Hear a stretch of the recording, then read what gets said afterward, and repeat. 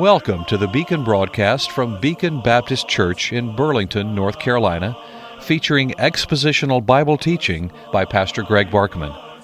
If you'd like to correspond with the Beacon broadcast, or if you wish to support this radio ministry, write to the Beacon Broadcast, Post Office Box 159, Alamance, North Carolina 27201, or find us on the web at beaconbaptist.com. beaconbaptist.com. The Beacon broadcast is supported in part by the gifts of faithful listeners. Now with today's message from God's Word, here is Greg Barkman. Amazing Grace.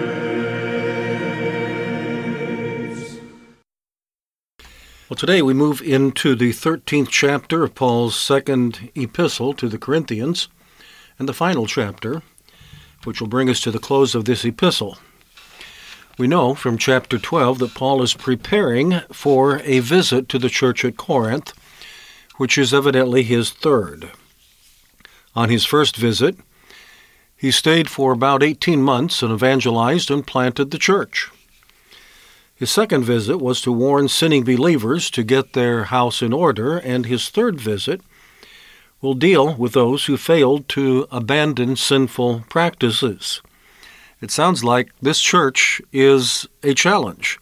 It is a handful. It is a church of born-again believers, though Paul makes it clear that there may be some who are members of the church with a profession of faith in the Lord Jesus Christ who have never truly been born again. And that's a real concern for him, and he doesn't want them to go on in a false assurance of salvation. And so in this 13th chapter, he's going to challenge them vigorously to examine themselves to be sure that they are in the faith. And so Paul is coming, in spite of having his apostolic credentials questioned by critics and even apparently by some of the members of the church.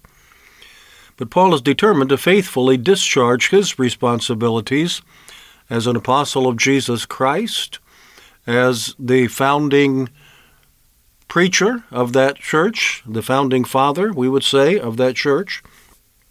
And he knows that Christ will support him as he comes now on his third visit to bring correction to the church. Verses 1, 2, and 3 tell us about this examination. 2 Corinthians 13:1.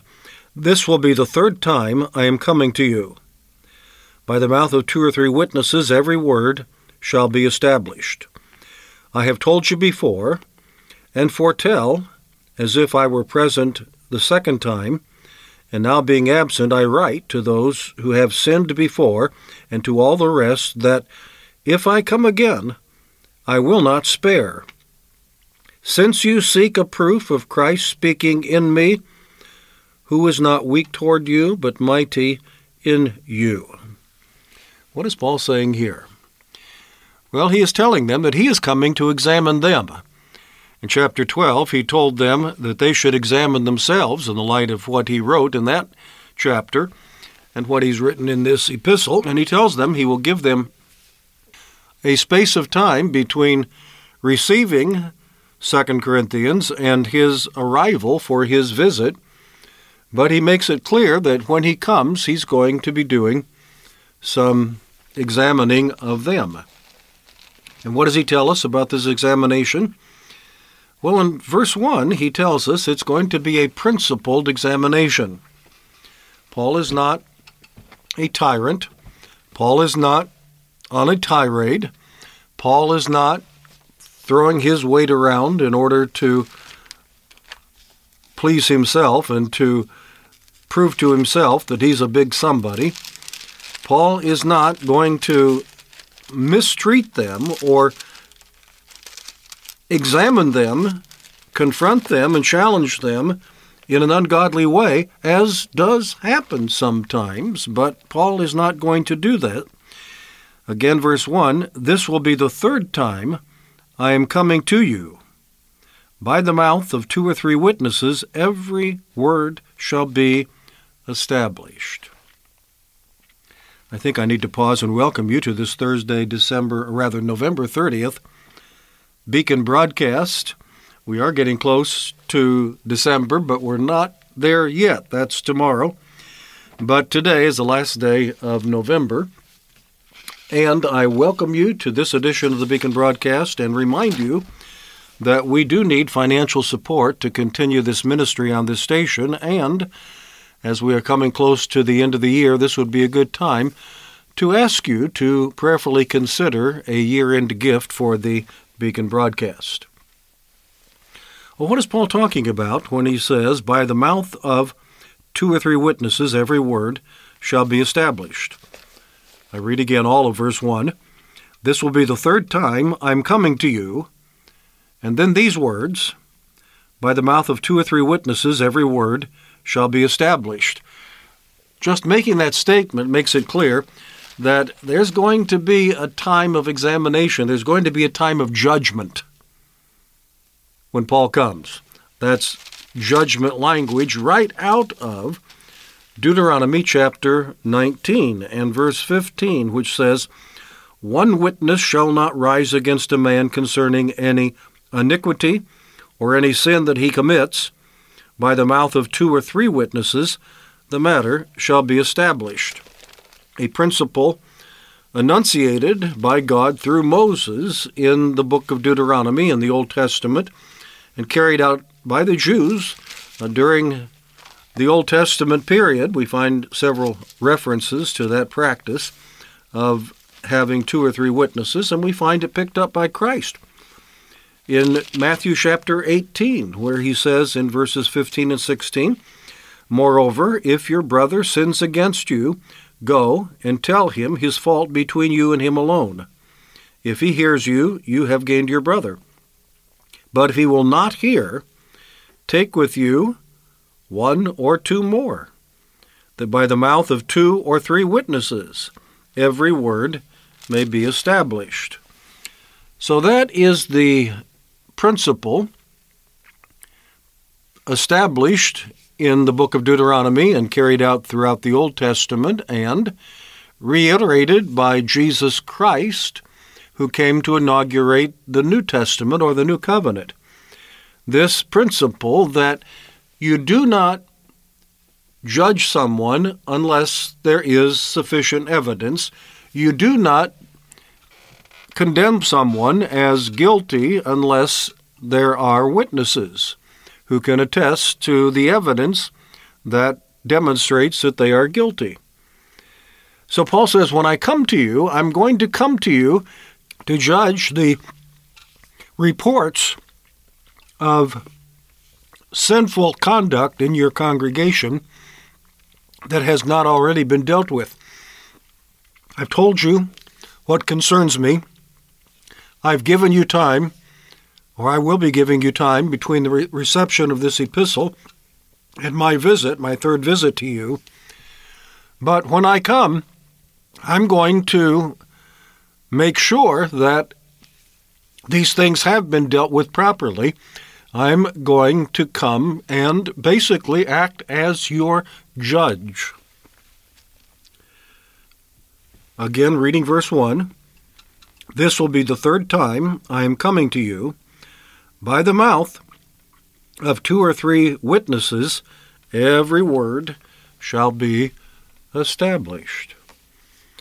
And so Paul is reiterating the rules that will be used for determining the guilt of the Corinthian believers, the Corinthian church members, the very same rules of law that were employed in the Old Testament for court cases there to settle issues that came before the Old Testament judges. They could not condemn a person. They could not judge a person guilty without evidence. It had to be at the mouth of 2 or 3 witnesses. And so what Paul is doing is assuring that when he comes, whatever he does is going to be done equitably. It's going to be done according to principle, according to the Word of God. whatever examinations take place, we could call these a trial if you please. It's going to be a fair trial for everybody who's involved. He's going to make sure that he is dealing with facts, not simply rumors. Oh, how important that is. How oftentimes people grab a hold of rumors and immediately assume that that is correct without investigating, without getting the evidence, without getting witnesses.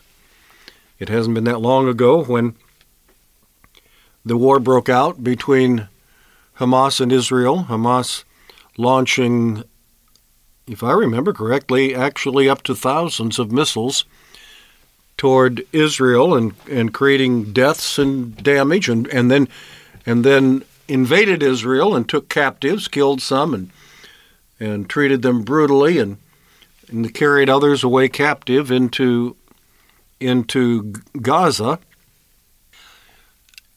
And it wasn't long after that until a missile exploded in the parking lot of a hospital and did some damage, and I think some people were killed in that explosion. And immediately a report went out, no doubt perpetrated by Hamas, but a report went out that Israel had bombed a hospital and killed 500 people. The report being that Israel had deliberately aimed one of their missiles at the hospital and had done terrible damage and 500 deaths, which was comparable to the number of deaths that Hamas was responsible for in the land of Israel. And that account, which turned out to be false, that report went around the world immediately.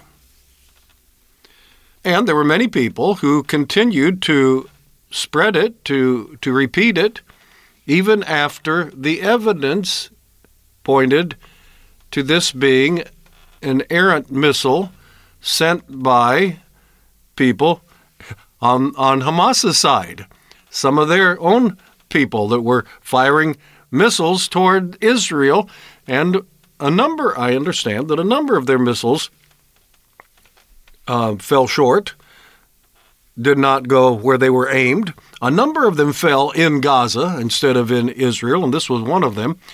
And all the evidence pointed in that direction. I read several articles about it and all the different things that said this is not a missile from Israel, this is a missile from Hamas, and the evidence was pretty convincing.